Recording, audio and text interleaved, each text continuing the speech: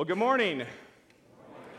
Today we continue in our sermon series, Made for Mondays, maximizing the glory of God in our vocation, in our calling. I use that word vocation intentionally instead of the word workplace or job because I want us to understand that we are glorifying God in what we do, whether we receive a paycheck or not. We have all been called and gifted to serve the common good in some way. So whether you are employed or unemployed or self-employed, or whether you are retired or you're a student or whatever, a stay-at-home mom, in any role and in any phase of life, we can glorify God by doing excellent work, by developing healthy relationships, and by viewing and embracing our vocation as ministry. I've recognized a couple things over the past couple of weeks. One was, why do I like this logo so much? I'm just so totally attracted to this logo and its colors, and then it finally dawned on me that it reminds me of my favorite childhood toy. Man, and talk about excellent work, man. Back in the day, they made those out of steel. It was indestructible. I mean, I used to ride it, you know? Imagine that thing. I love that. Okay, so that is work, baby, right there. The Tonka truck. Hard to beat. The mighty Tonka dump truck. Recognize something else, that's with the help of Sam Yider, is that this sermon series parallels our mission statement.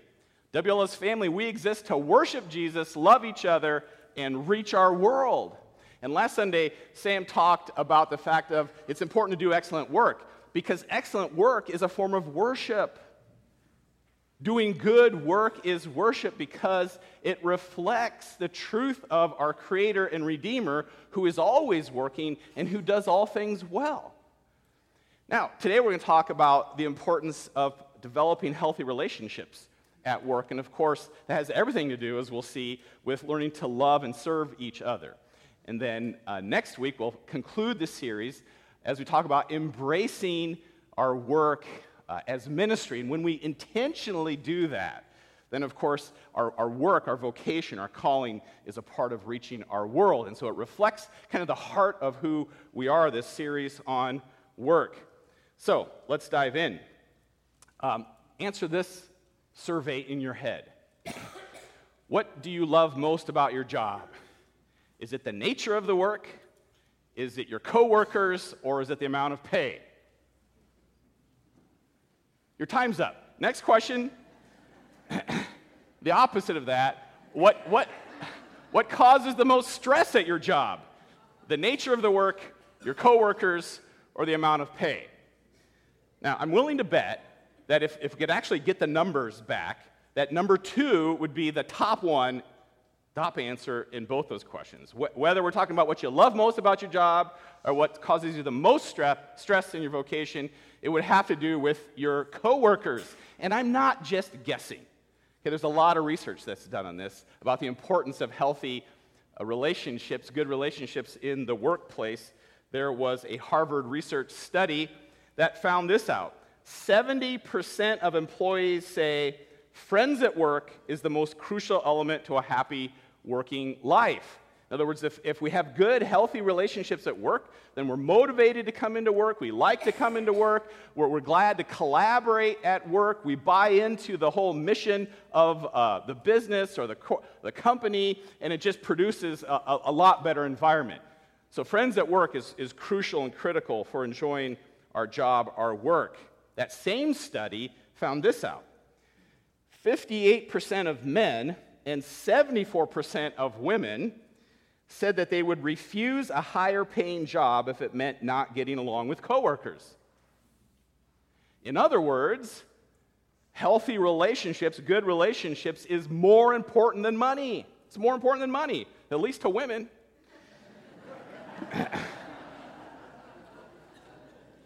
That's not all. They even said that having healthy relationships at work is more important than even how your boss is. Well, I think, the boss, people don't leave jobs, they leave bosses.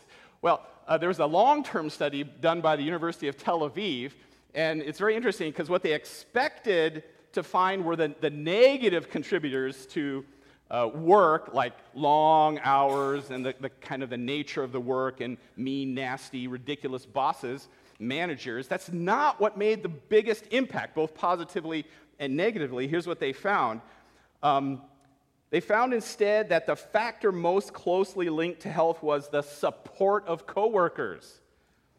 The meaner their colleagues were, the higher their risk of dying. And this was a long-term study, and they found that those who had difficult relationships, did not have good relationships, did not have peer support, healthy relationships at work, were 2.4 times more likely to die during the course of this study.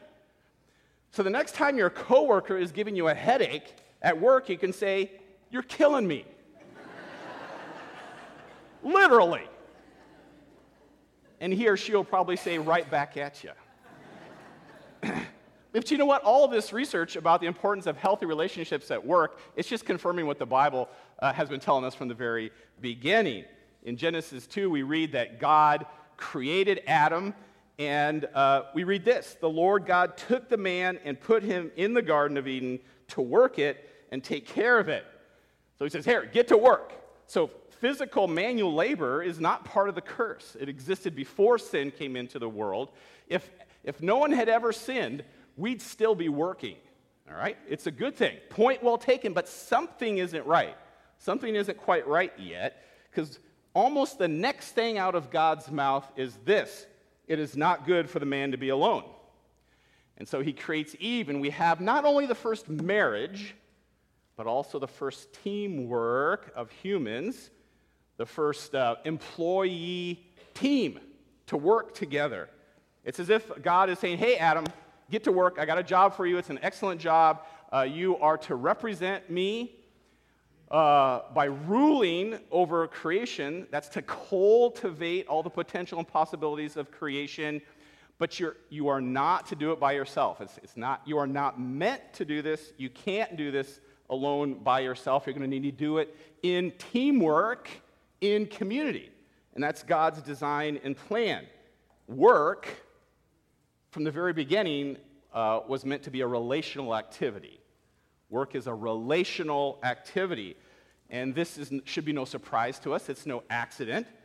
It's the image of God in us. We actually see the ultimate healthy working relationship within the Godhead. The Trinity is all about teamwork. God is 3 in 1, working in perfect harmony and unity. We kind of get a glimpse of this right away in the Bible in Genesis 1, where we read, "Let us make mankind in our image, in our likeness." Well, that's a little mysterious. It becomes very explicit when Jesus talks about it in the New Testament. And one time the Pharisees are giving Jesus a hard time because he healed somebody on the Sabbath. And this is how Jesus responded to them in John chapter 5. He says this: "My Father is always at his work to this very day."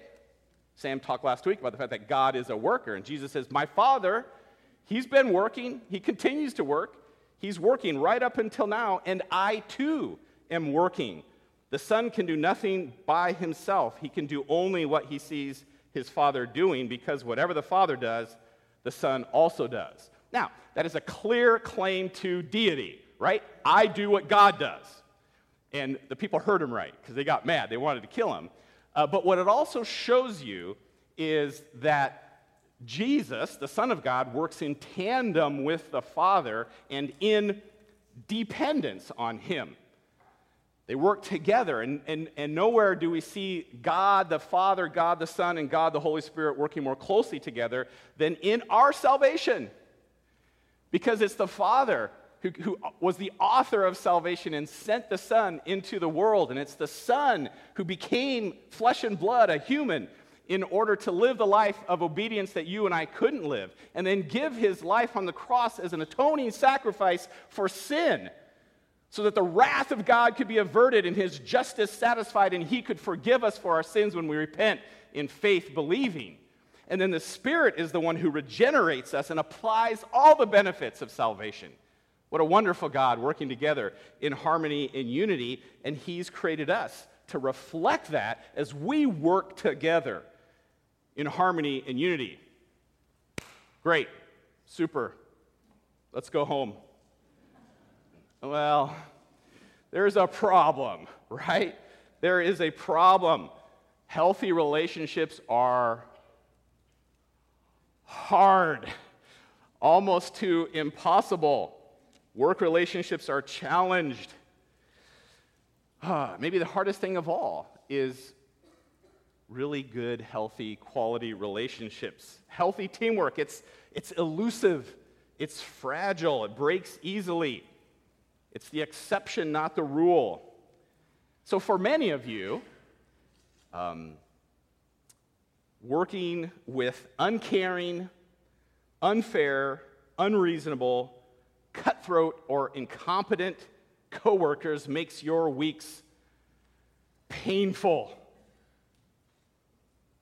I expected to hear amens on that, but okay. You feel that very keenly, and that's why you're frustrated. So why are healthy relationships so hard to develop? Well, work relationships are challenged by sinful attitudes. We bring sinful attitudes to it. We are broken, and so is our work. In Genesis 3, God tells Adam and Eve, after they've sinned, He says, one of the consequences of your sin is going to be that there's going to be tension and division and disunity where there was meant to be harmony and unity, and that tension in relationships is going to affect every aspect of life, including work. We were meant to reflect God by working together in community, in harmony, in unity, to rule the world together. But instead, we're going to want to rule over each other. And that's going to cause a lot of conflict. So pride and selfish competition and jealousy and fear tend to corrupt and poison our work relationships. So that DNA of self-centeredness, of selfishness, it runs deep. Let's just be honest about it. And it produces attitudes like these. Pride of position. I'm better because I'm a manager, or because I make more money, or because I get invited to the strategy meeting, or I've got the right group, the in-group of friends, and so I feel like I have status and position. I take pride in that. Of course, if you feel a sense of pride, of status and position, then you have to defend that position. And so you go into the defensive mode, and you gotta keep your turf, you gotta keep your territory, you gotta keep your position. So you do things like, I'm not gonna share information, I'm not gonna help you, I gotta defend my advantage over you. The last thing I'm gonna do is help you. It shows up in subtle ways. Has this ever happened to you? You write an email, information, right? Knowledge. And then you start to fill in the recipient list. Who's this going to? And you put a name in, and then you stop and you take it out. And if you're really honest with yourself, you did that because you want to keep that person in the dark on purpose. You want to keep your information for you. You don't want to share that information because sometimes we feel like information is power. And I want to defend my turf, and I'm not going to share information. I've done that. Have you? Of course, the epitome of pride is the it's all about me attitude. So my priority should be everybody's priority. What's urgent for me should be urgent for everybody. We got to work on my stuff and my thing because that's the most important kind of thing. And so we have this tendency, because of sin, to either make work into an idol, and when we make work into an idol, then, we look at our boss and we say, hey, that's the job I want. So we see the boss as an obstacle, and we see our coworkers as competitors because they want my job. That poisons the atmosphere. Or sometimes we make work into an idol, or other times we can tend just to be idle at work. Lazy, all right, just getting through. And when we're idle at work, we resent our boss and we complain to our coworkers. And there's a cost to that. A Gallup poll recently noted that 52% of employees are not engaged at work. So over half of employees are not actively engaged at work because of bad relationships, among other things. And you know what? There's a cost to that. Here's the cost to it. It's pretty incredible. Not engaged workers cost as much as $550 billion in lost productivity every year. $550 billion. But you know what? I don't really care about that so much. Okay, what I care about is the fact that there's lost opportunity. When we are not engaged actively pursuing and developing healthy relationships in our vocation, then we are forfeiting the opportunity to reflect God in this world, to be salt and light, to provide a context for ministry because we've done good work and we've developed good relationships and therefore have a platform to speak into people's lives. What scares me is that that's some of us. We've made work into an idol, or we've become idle at work and therefore lost the opportunity to be able to speak into people's lives. But none of this is new, right? This isn't new. I mean, there's a tragic long line of this kind of thing in the Bible. Cain kills Abel because he's jealous of him. Jacob deceives Esau in order to get the birthright and the blessing. Joseph's brothers sell Joseph into slavery because they're jealous of his position, his status in their working relationship with their father. King Saul, of course, spends a lot of time, goes kind of crazy trying to capture and kill David because he feels threatened by David, that David wants his job. It just keeps on going. You think of Daniel. Of course, Daniel's co-workers, his colleagues, tried to get him killed. They got him thrown into the lion's den because they didn't like his status, his position, his job, and they wanted to take it from him. And we might hope that in the New Testament it gets better. But you even think Paul and Barnabas split up over an argument, okay? And here's the kicker. Even Christ's disciples had this tendency to argue among themselves about status and who's the greater, who's the most important, who's going to sit at the right and left of Christ in his kingdom, and these kinds of things. And they didn't just do it once. It seems like there was a pattern of it. In fact, do you know one time when they did it? Jesus had passed around the bread and passed around the cup and said, "This is my body and this is my blood given for you. Do this in remembrance of me." Do you know what the next conversation at the table was? Who's the greatest?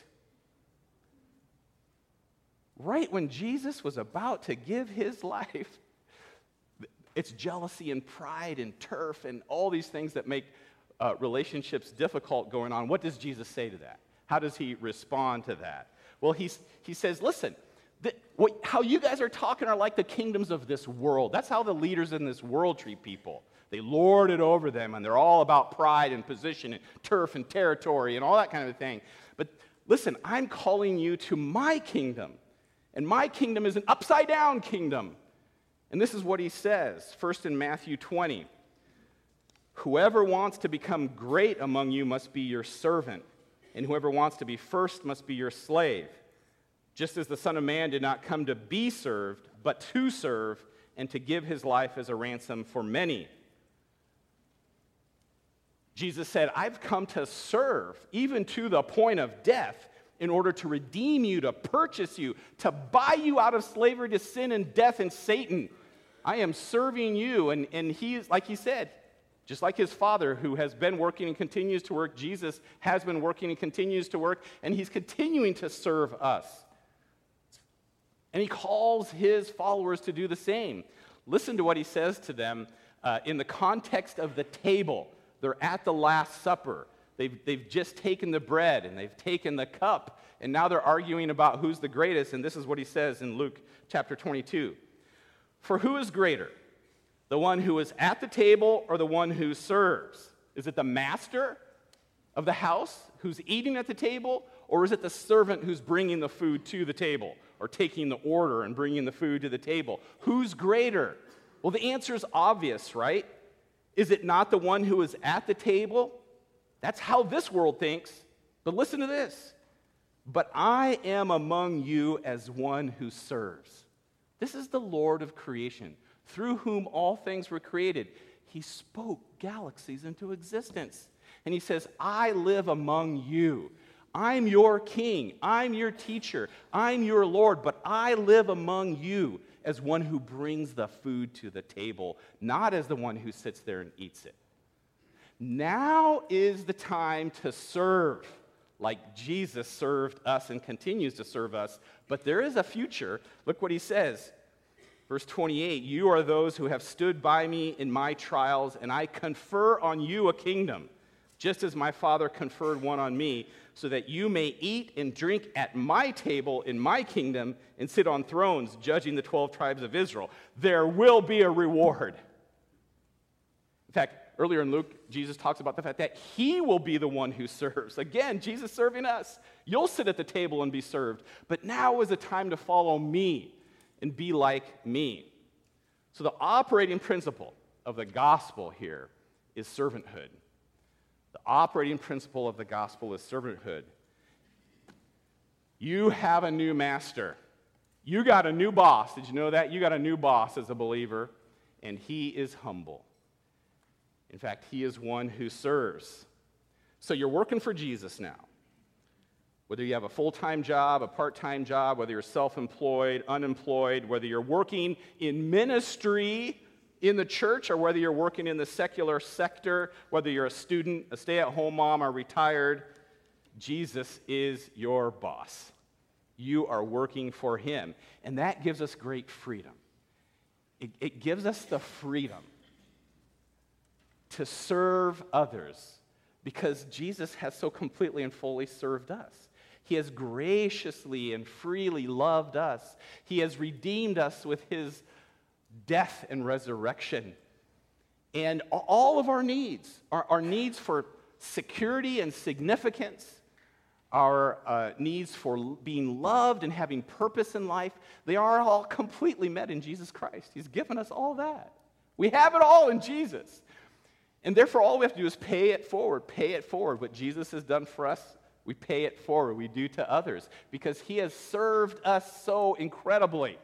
Then we can freely and graciously serve our boss and serve our coworkers and serve our clients. Because God has been so good to us in Jesus Christ. As that floods our soul, we can make the choice to be good to others. So you've got a new boss, right? You've also got a new calling, a new assignment, if you will. And it's to love God and love your neighbor. This is what Jesus said in Matthew 22. Jesus replied, love the Lord your God with all your heart and with all your soul and with all your mind. This is the first and greatest commandment. And the second is like it, love your neighbor as yourself. That's your new assignment. No matter what your vocation, your job, what you do, that is your overarching marching orders, if you will, from your boss, Jesus, is to love God and to love your neighbor. Now, if you've been paying attention to the sporting world this week, Drew Brees was lambasted. Okay, Drew Brees, who's he? He's the quarterback for the New Orleans Saints football team. All right? And he gets lambasted because he did a short clip for Focus on the Family for a Bring the Bible to School day. And is getting called all kinds of names. And so he did another about 15-second video just as a response to it. And he said this. He said, listen, I live my whole life by two principles. And here they are. Love the Lord your God with all your heart, soul, strength, and mind. And love your neighbor as yourself. It doesn't matter who your neighbor is. That's what I live my life by.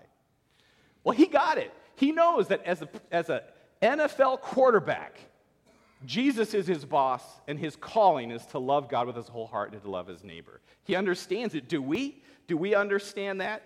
That we have a new boss and a new assignment, and that the workplace, your vocation, that's the arena in which you honor and worship God, and you do it, first of all, by loving God, but the second most important way is to love your neighbor. And guess who your neighbor is? It's not just the person living next door to you. Your neighbor is also the teacher across the hall, the business person in the next office, the retiree volunteering with you, the student at the next desk, the guy at the next lathe, the cashier on the next line, the other officers in your squad, the engineer on the opposite side of the desk. You are called to love all of those people with whom you daily rub shoulders. That's the new assignment that you've been given because of faith in Jesus Christ, and he empowers us to do it. Yeah, money's important. You got to earn money to live. Yes, advancement in your career has value. It's a good thing. Yes, you want to help your boss and do a good job, but listen to this if you take anything away today. You are in your vocation to learn how to love God and other people better. That's why you do what you do. You're in your vocation to learn to love God and love other people better.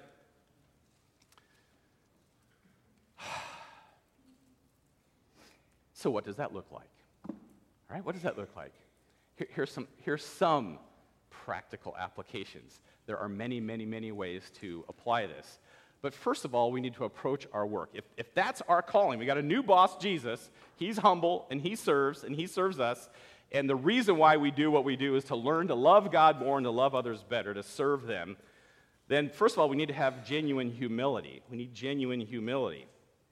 You don't have to be known as the smartest or most important person in the room. Even if you are the most, even if you are the smartest person in the room, you don't have to be. Hey, listen, Jesus was always the smartest person in the room, okay? And he washed people's feet, okay? And you will never be asked to stoop as low as Jesus stooped to redeem you. So we need to have an authentic, genuine humility about our lives. What does that even look like practically? Be helpful. Help others. Put the needs and interests of your coworkers even ahead of your own. When they need your help, when they need information, when they need skill and expertise and mentoring, offer yourself. And sometimes that can feel like a great cost. I got my stuff to do. Did you ever watch the Great British Baking Show? Man, I'm loving that show. When's the next season coming out, man? What's taking forever? It's been in the oven too long.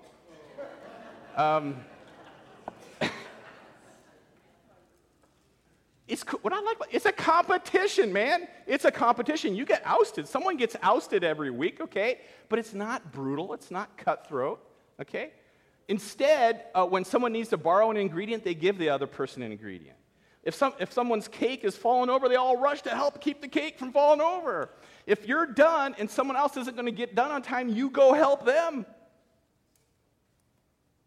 Our life should be a little more like the Great British Baking Show, okay?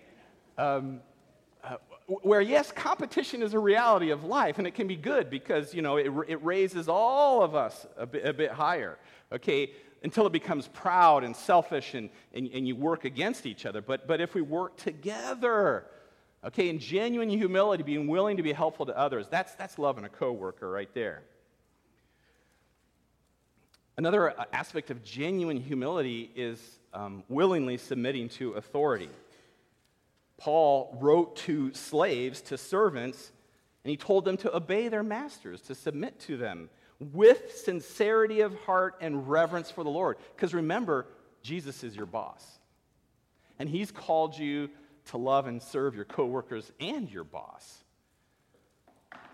And Jesus submitted to the point of death to his Father. And so, with sincerity of heart, and remember, your boss, Jesus, will reward you for that. He sees it. And so we need to be willing to submit to authority, even pray for authority. Even pray for our coworkers who are driving us nuts. I remember, some things I'm glad I don't have to do anymore, but there's aspects of it I miss. So for years, I drove our boys, to high school. So I didn't like having to get up early and getting them, to school, but oftentimes we use that time to pray.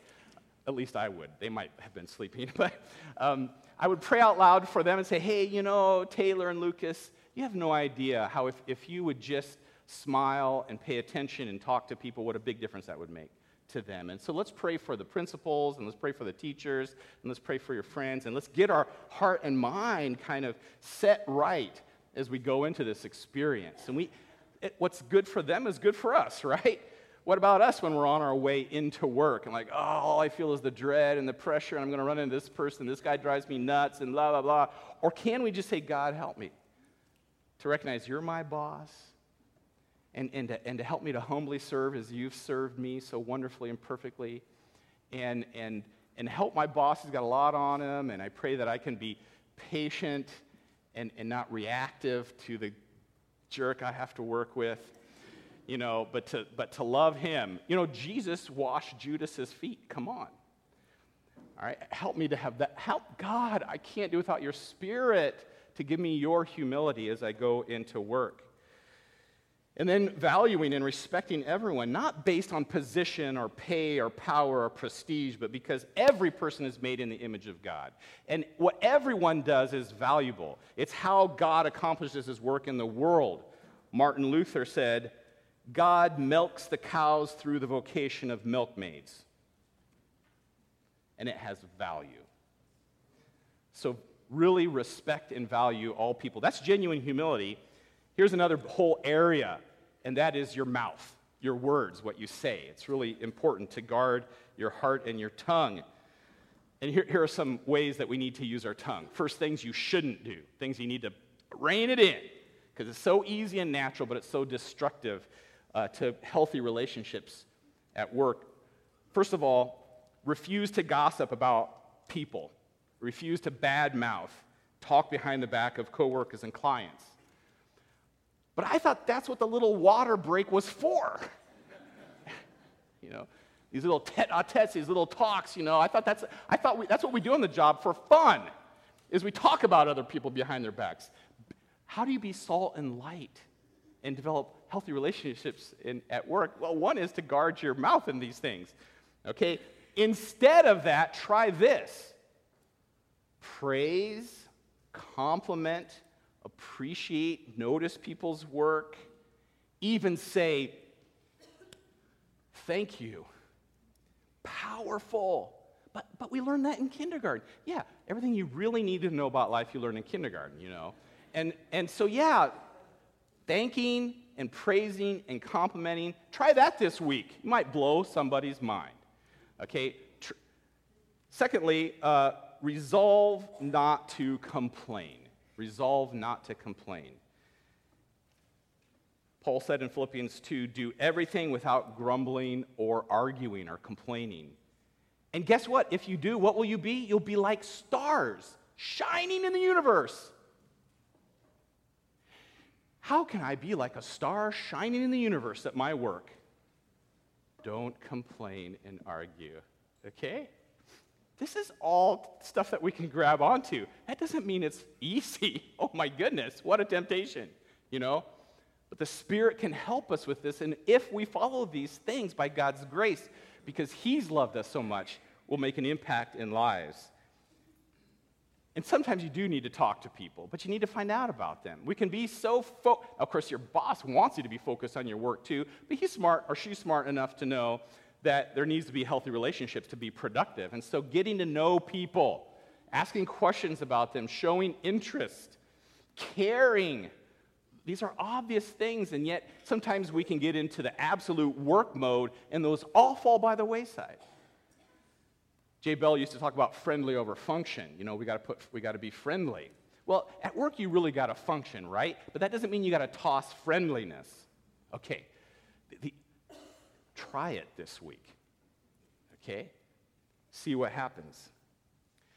Even if we submit to this idea to think, you know what, Jesus is my boss and He's called me to do what I do in order to love Him better and to serve others better. Just that idea getting into your head and asking God for help to work that out in your context, whatever you do, that will make a difference. And guess what? It will change the atmosphere. It will be a display, a taste, a foretaste of the coming kingdom of Jesus Christ. And we're going to go back and sing a little bit of that song that we sang earlier, Let Your Kingdom Come. And it's going to be the thing that permeates and pervades and transforms even our workplace, as we recognize that that is the arena where God is honored and glorified by what we do. So let's stand together, and as you sing, purpose in your heart to say, man, maybe there's a coworker. I have an attitude that needs to be changed, and maybe there's a coworker, and I know they're discouraged and they're hurting, but help me have the courage to initiate that conversation.